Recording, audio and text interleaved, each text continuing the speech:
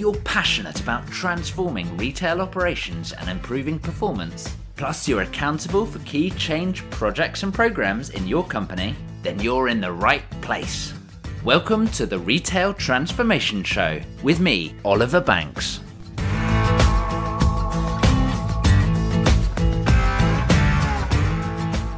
Hello, and welcome to the Retail Transformation Show. I am Oliver Banks, your host and your guide to successfully delivering your retail transformation.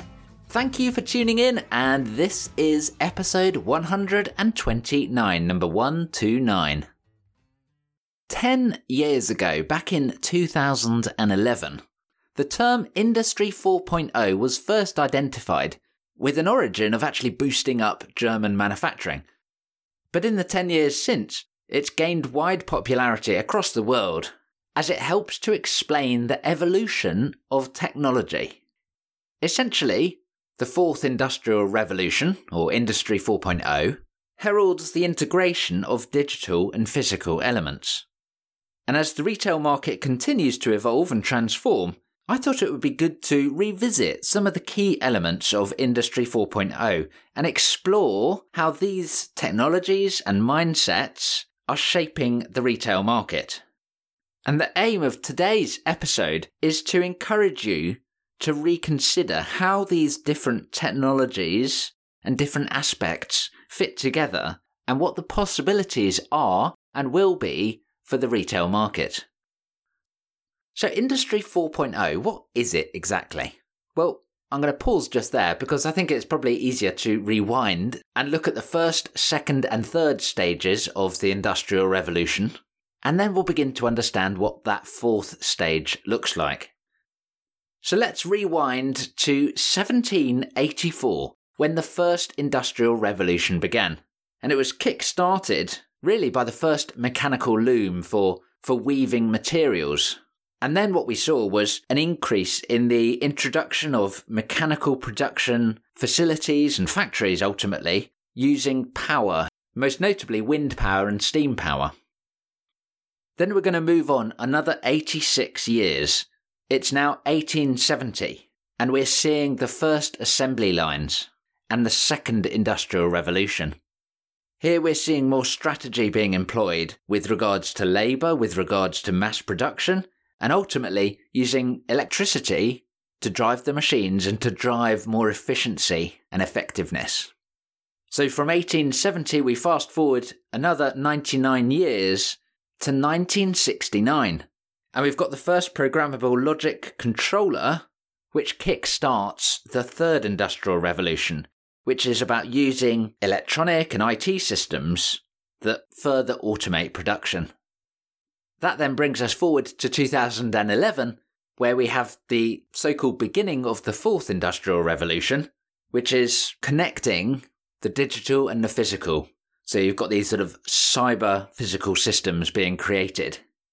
And actually, you could argue that the fourth industrial revolution is an evolution of the third industrial revolution, where we're starting to use electronics and IT and automation more. And you could say we're just at the second stage of that.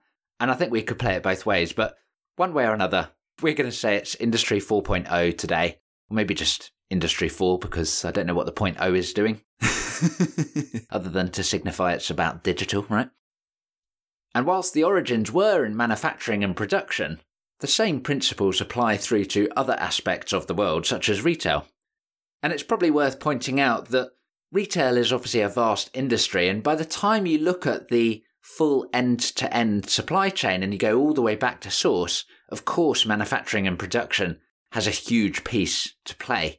But we're going to be staying away from that end and more at the front end of retail in terms of distribution and stores and connecting to the customer today. And so the fourth industrial revolution is around integrating physical and digital.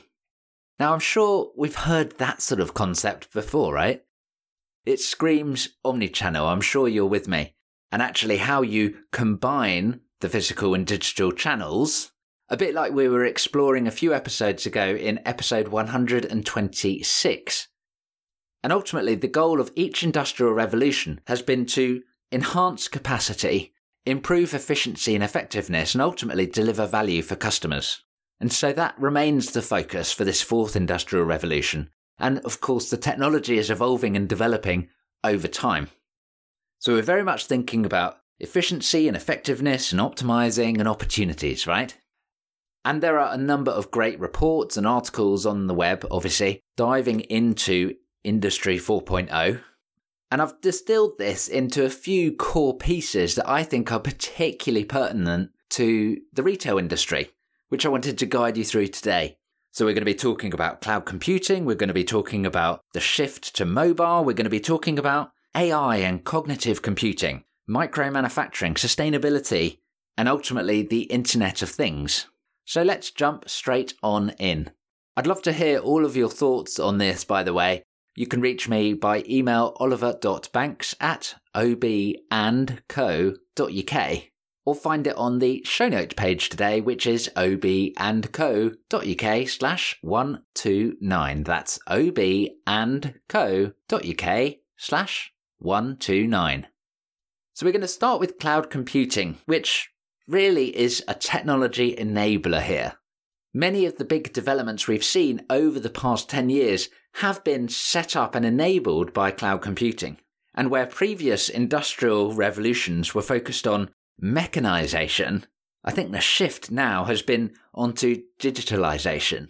And whereas power and electricity were some of the drivers of certainly the first two industrial revolutions, I think cloud computing and data is that same energy source, shall we say, for what we have got going on right now. Ultimately, cloud computing has just made advanced computing available for all, and that has allowed more creativity to come out. It has allowed more competition to come out. It's driven faster innovation.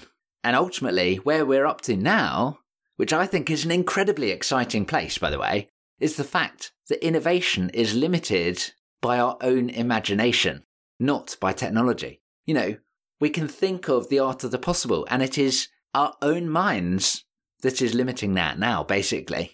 And that's a pretty awesome place to get to, I hope you will imagine. And certainly, I think it inspires the inventors, the entrepreneurs to get up and get things going. And that's certainly driven a lot of the SaaS opportunities, in my opinion. And that's very energizing for the wider industry because it drives further improvement. The next stage is around mobile. Now, of course, mobile devices are increasingly a large part of our lives, right, in the modern day world. And when we tend to talk mobile, we're talking about smartphones, right? But I'd like to zoom out a little bit because it's not so much the mobile phone itself, it's about being mobile. So it's not necessarily just the screen size, because maybe being mobile means having no screen at all. If you're thinking about, whether it's smart devices, smart homes, digital assistants, and all of that sort of thing, I think they all fit into this mobile culture that is being driven as part of the fourth industrial revolution. So my view is that mobile is about being portable and flexible. And it's quite interesting because nowadays we're in a place where consumer technology has developed so fast relative to business technology that actually the two are now using the same things. You look at store assistants using smart devices, and it's the very same as what is in the consumer's pocket. Or maybe even not, actually it's quite as good sometimes, right? But that in itself is driving more evolution, more change, more transformation. And I think the pandemic, of course, has only increased that mobility, certainly opening people's eyes up to see what is possible with work from home, or actually just what can be achieved by a remotely distributed workforce. 5G, of course, is enabling further mobile living, and it's going to enable more and more devices and units to be connected, and that's something we'll get onto when we're talking about the Internet of Things, IoT. The other interesting thing when we're talking about mobile is about the cross-channel effect. Increasingly, we are using more than one device. And both as consumers and as professionals, we want to be able to change devices at a moment's notice. And we want to be able to transport and port everything over so that we can continue to live in a seamless way, right? So I think if we start to think about what's next for mobile, you have to start looking at augmented reality, right? And how you'll be able to port from a physical world into a digital world. And that's, again, screaming the metaverse. If you listen to the last episode 128 with Kathy Hackle, where we dived into this in a lot more detail, is really screaming the metaverse to me anyway. It's the natural extension of mobile, and we'll start to see plenty of executions, both from a retail perspective for consumers, as well as a business perspective for your colleagues, for yourself, for your team. And I've been reflecting on that conversation with Kathy Hackle in the last episode, and I can't help but feel that we're all going to be caught off guard as the metaverse increases, particularly for a business perspective. So I think that's going to be a topic we'll continue to come back to. I'd love to explore it and dive much deeper than we are going to do today. And again, if you do have thoughts, I would love to hear from you. Find my email at obandco.uk/129. It'd be great to hear your thoughts on how that will develop. Next, we're going to look at cognitive computing, or AI. And here, this is really being driven by big data and analytics. The more data we create, the more data we can process, and the more intelligent things we can do with it. And for me, the way I'm thinking about AI, or cognitive computing, is around connecting the dots to then do one of four things. Is it around analysing, essentially understanding the trends, uncovering the insight, and using that to shape future strategy or tactics or decisions? So analysing. Is it about directing? Here we're talking about using this AI, this artificial intelligence, to be able to decide on the next best action for a specific scenario. And that could be in a number of different instances. It could be consumer facing, where we're deciding what's going to be the next best, perhaps marketing action to serve up to a customer. Or how do you best progress a customer through a customer service funnel? But it could also be in the internal operating model. So actually, from a buyer's perspective, how is it going to direct the next best action based on the analysis, right, that it's done? All of these things are linked together, of course. So we've got analysing, we've got directing. The third item is around predicting. And here we're using simulation and modelling to forecast the future. And that's initially in more of a dumb intelligence way, I guess. But we'll continue to see that evolving into true AI as it starts to dive into the data, as it starts to explore and work out the patterns and the trends by itself, and then predict and serve up new insight. And then the fourth way that I think AI is going to be used is to adjust. This is the classic learning piece of AI, right? Work out what's happened, work out what could have been better, and then learn to continually optimize, continually improve, and ultimately find the better way of doing things. Now, we could, of course, dive so deep into AI, and I'm sure we'll continue to do that in future episodes. There are certainly a few different angles I'd love to explore with you, and again, I'd love to hear your thoughts. The next key piece of the fourth industrial revolution is around micro-manufacturing. Now, this is a really interesting one because actually, if you look at the industrial revolutions as a chain, we've been talking about increasing production, creating factories, creating this, well, literal mass production, right, as a strategy to drive efficiency. And I think what's happening now is we're seeing the cyclical side of that, and it's actually reverting back to batch and even one-off manufacturing pieces, but done at scale. And this is exciting because we're talking about local manufacturing, we're talking about small manufacturing, personalized or customized products, tailored to you as a customer, but done with the skill and the consistency and the detail that you'd normally expect from a specialized manufacturing line, right? So whether this is around 3D printing, where we're going to be creating products on demand, even in our own homes, right? Or whether it's going to be different types of manufacture, I think it's going to be particularly interesting. The whole 3D printing movement as an additive manufacturing technique, shall we say, is very interesting. And it's already being used in several instances in the retail market. And I think it's only going to pick up pace as we start to think about products being delivered directly to your own personal 3D printer, or whether it's around replacement parts being printed on demand so that devices, appliances, etc. can be repaired rather than just disposed of, or whether it's even for creativity and even consumption, right? There are some very cool things that you can create with 3D printers, where again you can download the file and press print, so to speak. But also from a consumption perspective, it could be a very fancy way of delivering food. And you may think that's a bit pie in the sky, right? But already there are 3D printers that can print out restaurant quality food.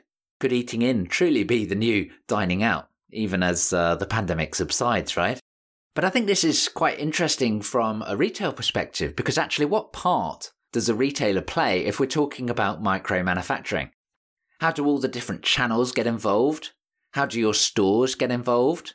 What does fulfillment look like in terms of replenishing 3D printed stock, should we say?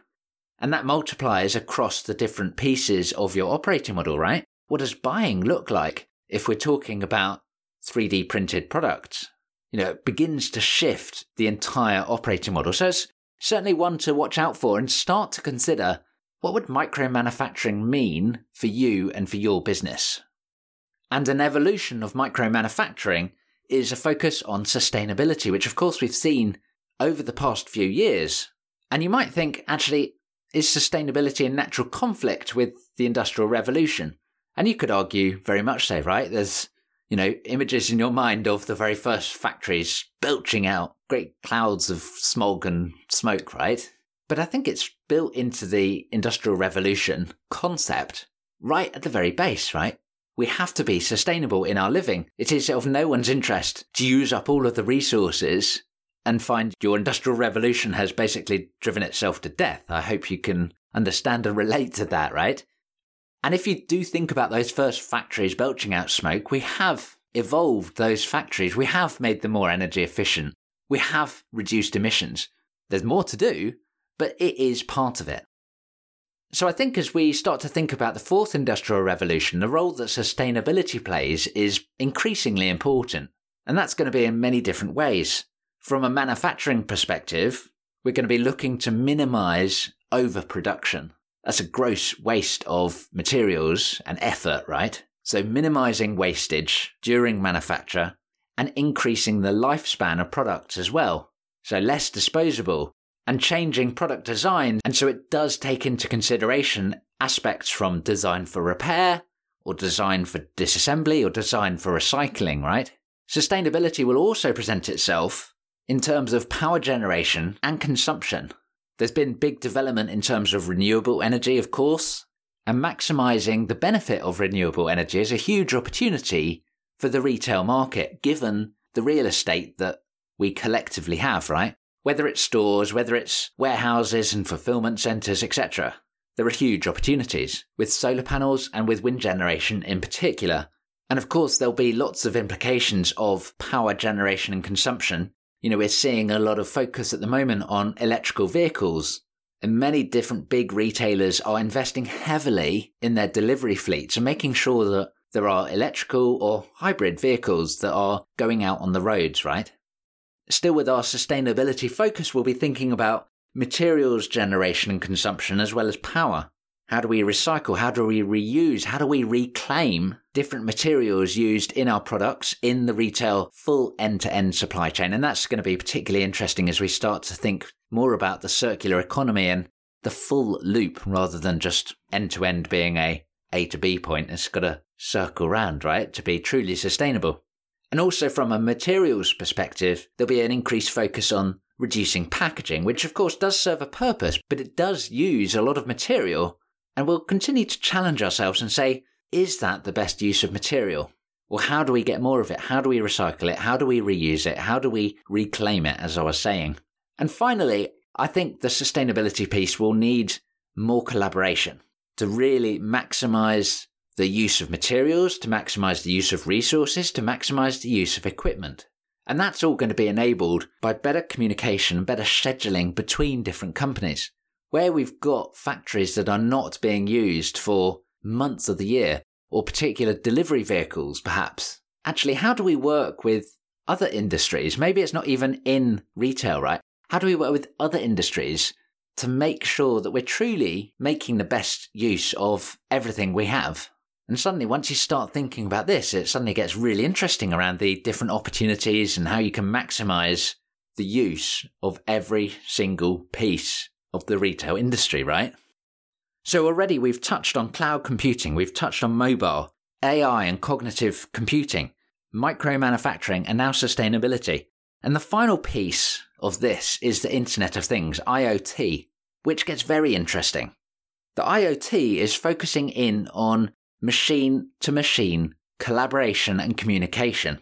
Ultimately, rather than humans connecting the dots, as it was in the third industrial revolution, we're talking about the machines filling in that loop, right? Displacing humans, arguably, you could say. And when it comes to the IoT, there are infinite possibilities. As I was saying earlier on when we were talking about cloud computing, right? The art of the possible is limited by our own imagination.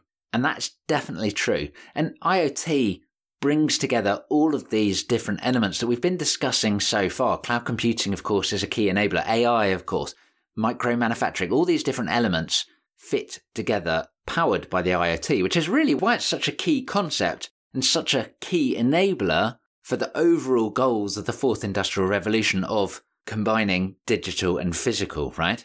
And I wanted to lay out a bit of a framework to help think about IoT differently. So it's a 3x2 matrix that we're going to lay out here. So the IoT can either be observing or it can be acting. So that's the two.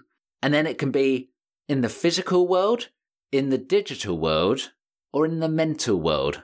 And we'll get into each of these. But we're going to step through the 6 parts of this 3x2 matrix to help understand how IoT is already coming into place and what the opportunities are going to be. And I'll stress again, this is limited by our own imagination. So you will come up with loads more examples and ideas than I have here. And I would love to hear from you. I genuinely would love to hear your thoughts, your perspectives, your opportunities, your imagination as well, right? So do reach out, oliver.banks@obandco.uk, or find my email on the show notes, obandco.uk/129. So the first piece of the matrix that we're going to look at is observing the physical. And this is looking at tracking and visibility, and it includes technologies like RFID, which is picking up pace now. RFID itself isn't doing anything, but the system, the IoT, is observing it, right? It is observing a product in a particular location or identifying a particular piece of equipment at a particular point, or even it could be a person as well, right? If they were chipped up. But it also includes technologies like vision systems, where we're using cameras and smart analytics to say what is happening in the physical world. And that could be looking at CCTV and using it to identify store analytics and hotspots and traffic movement, etc. It could be using a vision system to size up a customer for clothes fitting or work out the size of a room for a particular piece of furniture. And it could be used in an operational sense as well. We've certainly seen it over the past year where, particularly Amazon I've got in my mind here, who used a vision system to remotely observe an employee's temperature as they walked around. And if an individual had an escalated temperature, that puts them obviously at high risk from a coronavirus perspective. So there's an action there to go away and do it. But it is observing the physical world. And we'll start to see vision systems and technologies like RFID continue to evolve. And then in the physical world, the IoT can also be acting, right? So that's the observing side. It can also act. What does this mean? Well, basically this is all around robotics and the advanced robotic capabilities that we're now seeing in the world. One of the most interesting things, certainly in the IoT, is around this team of robots working together, collaborating, being aware of each other and working as a workforce. This is most prevalent in the world of warehouse operations, where we're seeing the likes of Ocado or Amazon, as well as other suppliers like Geek Plus or AutoStore, operating many different robots to move stock or fulfill orders. Together, the robots swarm around, a bit like a colony of ants, right?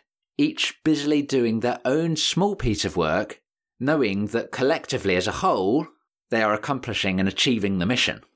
But we're also starting to see robots come more into place in the shop floor, whether it's for availability checking or gap scanning, or doing price checks, or merchandising compliance, or even cleaning, right? There are many different instances where connected robots will be able to work together. And being the Internet of Things, what I'm encouraging you to do here is to imagine how could you connect that to other elements of our 3x2 matrix. So far, how could, let's say, a cleaning robot connect up to a observing vision system of the store to say what needs cleaning? This is where you can suddenly see this is limited by your own imagination, right? We're also seeing a lot of robotics in transport as well. We've seen last mile robotic solutions like Starship robots starting to become more commonplace, trundling around, delivering small robots within a relatively small radius of perhaps a convenience store, for example. We're also seeing more parcel or order retrieval systems that are being used, particularly for click and collect, for example. And I think in this world of physical acting IoT aspects, there is a lot still to come. Really interesting, exciting stuff here. So from a warehouse automation perspective, I think we'll start to see a lot more product handling robots, whether it's using suction cups or very careful grippers. And you've certainly got companies like Ocado who are investing heavily in product handling robotics. So whilst they've got their existing robots to move the stock around, actually, how do they then take that and have these robots working together to be able to pick products out, for example? We'll start to see a greater use of exoskeletons coming through, which is sort of blending digital and physical. We'll see more drone management going on in warehouses to be able to fly around or drive around as well, right? And be able to do exception management, for example. And of course, the rise of micro-fulfillment centres is also very interesting. And actually, how do you shrink that down, thinking about micro-manufacturing? It's the same thing, right? Micro-warehousing. On the shop floor, we'll start to see more robotics starting to do many, many more different aspects. And whilst it's still been relatively niche so far, for me, it feels like a matter of time until we see more and more robots on the shop floor. Now, you may say Walmart backed out of a 500 store trial, right? And you'd be right. And that's quite a major trial to back out of. So it certainly says there's going to be a lot more work to do here. But we'll start to see more product movement and replenishment, particularly in fast-moving categories like grocery, for example, but also in heavy categories. You know, if it's a technology store, moving stock of televisions around, right? That robot will be able to move stock around. And ultimately, robots will be responsible for enabling faster and faster delivery times and fulfillment times as well for lots of different aspects. And of course, as you start to think more about what the role of the store is going to be, you have to put robots in there as well, thinking about how this is going to go, right? So again, use your imagination. And then from a fulfillment perspective, really for me, this is around thinking about the evolution of driverless vehicles for distribution or deliveries. That's both big vehicles as well as a proliferation of the smaller sort of Starship robots. So, you know, actually big driverless trucks, which again are in trials in various parts of the world. So this isn't that far away, right?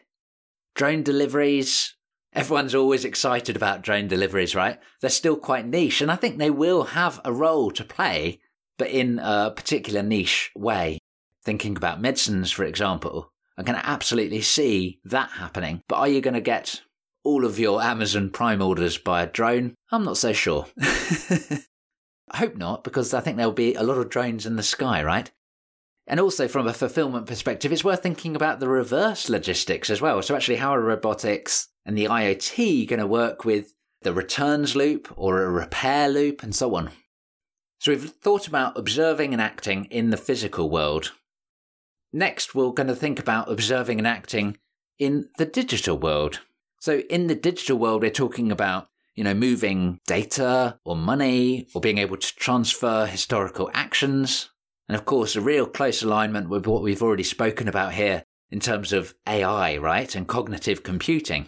But very quickly, sort of from an observing perspective, here we're talking about everything from cookies, which is around tracking historical actions, and aspects like Google Analytics, which again is collecting all of this digital data and creating insight from it, right? So it's observing. It is not doing anything. It is just watching. Just like in the physical world where you have RFID or vision systems just watching, not doing anything, the same happens in the digital world. And arguably, we're far further ahead in the digital world than we are in the physical world, as weird as that sounds, right?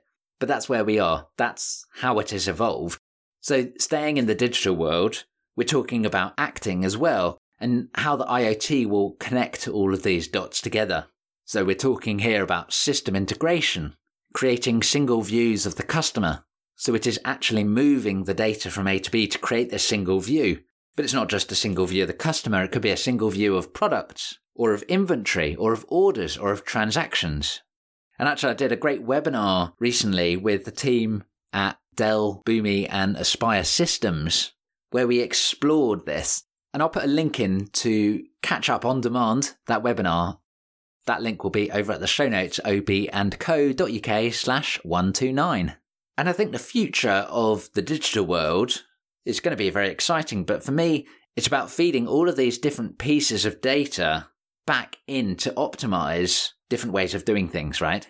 Very closely linked to what we're talking about in AI and cognitive computing, yeah? All of these things are fitting together.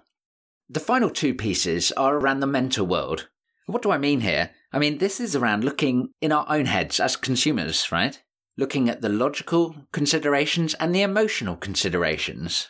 Also consider that the mental world is not just for customers, but it's for colleagues as well, right? What are your colleagues thinking? What are your colleagues feeling? So we'll start once again with observing. So what is this looking like? Well, at the moment, we see this mental world represent itself really quite basically, I would say. An example would be around recommended products, right? You've looked at this, so therefore you might also like this, because I have observed other customers and that's what they thought. And really, this is an extension of the digital world, I'm sure you can appreciate. But I'd like to move into acting because I think this is where some of the more interesting opportunities lie, as we start to really understand the psychology of shopping. Maybe if you've watched me giving a keynote speech or doing a strategy workshop, you may have heard me talking about the trend of caring more. And part of this is a recognition on mental health and on empathy and psychology, and it's really interesting. And I think this is going to be driving the mental world of the Internet of Things a lot going forward. And it's really fascinating, by the way. I think one of the best bits of the pandemic has been an increase in empathy across the whole world, frankly. And I hope that's one of the things that we can continue to harness, continue to develop. Of course, there's more needed, but there is greater empathy between individuals, between groups, between companies, ultimately between people, right? But this mental world is very factual at present, as I said, a recommendation engine. But the Internet of Things will evolve to take this much further. So it's going to turn, rather than just pure recommendation engines, it's going to go into becoming a digital personal shopper much more. So actually, how is the Internet of Things going to understand what you are thinking and what you are feeling, just as a real life human personal shopper would be? How can that represent itself? Or maybe it's not a personal shopper, it's a personal assistant, right? How is it going to be detecting your tone of voice? Or maybe even your vital signs, right? To say, this is what you're thinking about. This is how you're feeling at the moment. Here is perhaps the next best action, right? And it's going to be connecting all of these different pieces that we've been talking about together and connecting still the physical and the digital world. So this is where it gets so exciting, right? And I know I keep going back to that word imagination, but just imagine what the art of the possible is. We touched on the metaverse earlier. I think this is going to be increasingly focused on emotional journeys, right?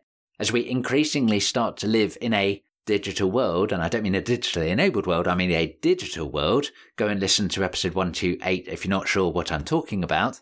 But the future here is so exciting as we start to think about how the Internet of Things, the IoT, will become more intelligent, recognizing our preferences, our behaviors, aspects like our tone of voice, like I was saying, and then also noticing the exceptions. When are we not feeling or thinking like ourselves, and therefore what should happen? And ultimately, this mental world, as we're talking about the acting piece, is going to be thinking about creating personalized experiences for our own individual state of mind in the moment. Which sounds crazy, but how does that then represent itself is actually, if you are visiting a store, whether it's physical or digital, are you wanting a quick purchase, get in, get out? Are you wanting to browse? Are you wanting to do this? Are you wanting to do that? Because each of those is a different experience. It's a different customer journey. And don't just think about customers as well. Take that into the world of work. Think actually about your teams. Whatever role they're doing in the company, how are they feeling in the moment? What is their state of mind? What is it they are thinking about or feeling about? And actually, how does it connect all of these pieces together? And so I guess as we begin to bring this all together, let's rewind to what the fourth industrial revolution is all about, or Industry 4.0. It's about integrating the physical and the digital aspects of industry. It's around optimizing the experience for whatever that experience is, right? For customers in retail, this is looking at tailored shopping experiences. You know, what's most important for you, whether it's quality or sustainability, or whether you are looking for vegan products, or whether you are price conscious, and tailoring that experience for what you are looking for, and ultimately creating that proverbial seamless experience between channels as we start to think about the mobile life as well. I also think the fourth industrial revolution could flip it around and actually say, from a consumer perspective, what do bots look like in retail? You know, in the film I, Robot with Will Smith, you had robots going to the supermarket, right? Or the grocery store. And it seems a bit weird, right? But look at what's happened with the latest console releases. I'm thinking of the PlayStation 5, where you've got these shopping bots that are going out across many, many different websites and sources and buying up all the stock before a human can go shopping for it. Is this what the fourth industrial revolution will drive for consumers? Maybe. But for colleagues as well, think about simplification, thinking about enjoyment, how you can make the world of work an enjoyable place, and the entire employee experience, and actually how does it evolve that from all of these different aspects we've been considering, yeah? Cloud computing, mobile, etc., etc. And then helping to identify and manage the exceptions and opportunities for personal improvement as well, right? Not just talking about a fancy way of saying feedback, but actually how do you personally improve someone's job so they get more individual enjoyment from that job? And then from a business perspective, of course, it's going to be focusing here on sort of maximizing productivity and margins and minimizing waste and the sustainability impact that a company is having. But ultimately, all about highlighting challenges, inconsistencies, and opportunities, and blending what we as humans do best with what systems and technology can also do best as well. And for me, that's when the fourth industrial revolution gets really interesting, because you're starting to think about how do we, people, work with technology in the best possible way? And what does that open up? I know we've covered a ton of ground, but I would love to hear your feedback on this particular episode. We've talked about loads of different aspects, loads of different elements of the fourth industrial revolution in a bit of a whistle-stop tour format, I appreciate. But I do hope during the course of this episode, you have reconsidered how the different technologies and aspects of the fourth industrial revolution fit together and what the possibilities are. You know, and I appreciate there's continual evolution. There are always things going on in the world of retail and in the world of retail transformation as well.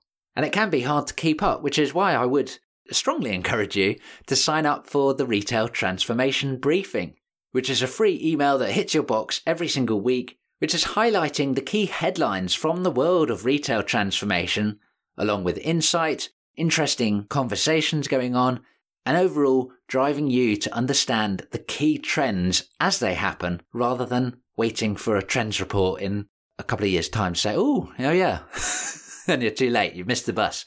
So do sign up for the Retail Transformation Briefing, absolutely free. Find it on the show notes, obandco.uk/129. And also, if you have enjoyed this episode, there are a few extra episodes, or a lot of extra episodes to listen to, but in particular, I'll point you towards episode 126, which is about the complexity of omni-channel retail. I'll point you to episode 64, which is looking at how the IoT will change retail. A great episode that, with Joe Jensen of Intel. In episode 128, we looked at VR and AR and the metaverse, and that was with Kathy Hackle. And then in episode 120, we looked at understanding data and data science with Ian Shepherd. I mean, there are loads of different episodes, certainly recently, which have been talking about checkout-free stores, or data, or technology, and of course, transformation throughout. So if you are new to the Retail Transformation Show podcast, I do heartily encourage you to have a scroll back through the archives, find some great episodes, and I will make sure to put all of the links of those episodes I've just highlighted there as good next listen tos on the show notes page. So once again, obandco.uk/129.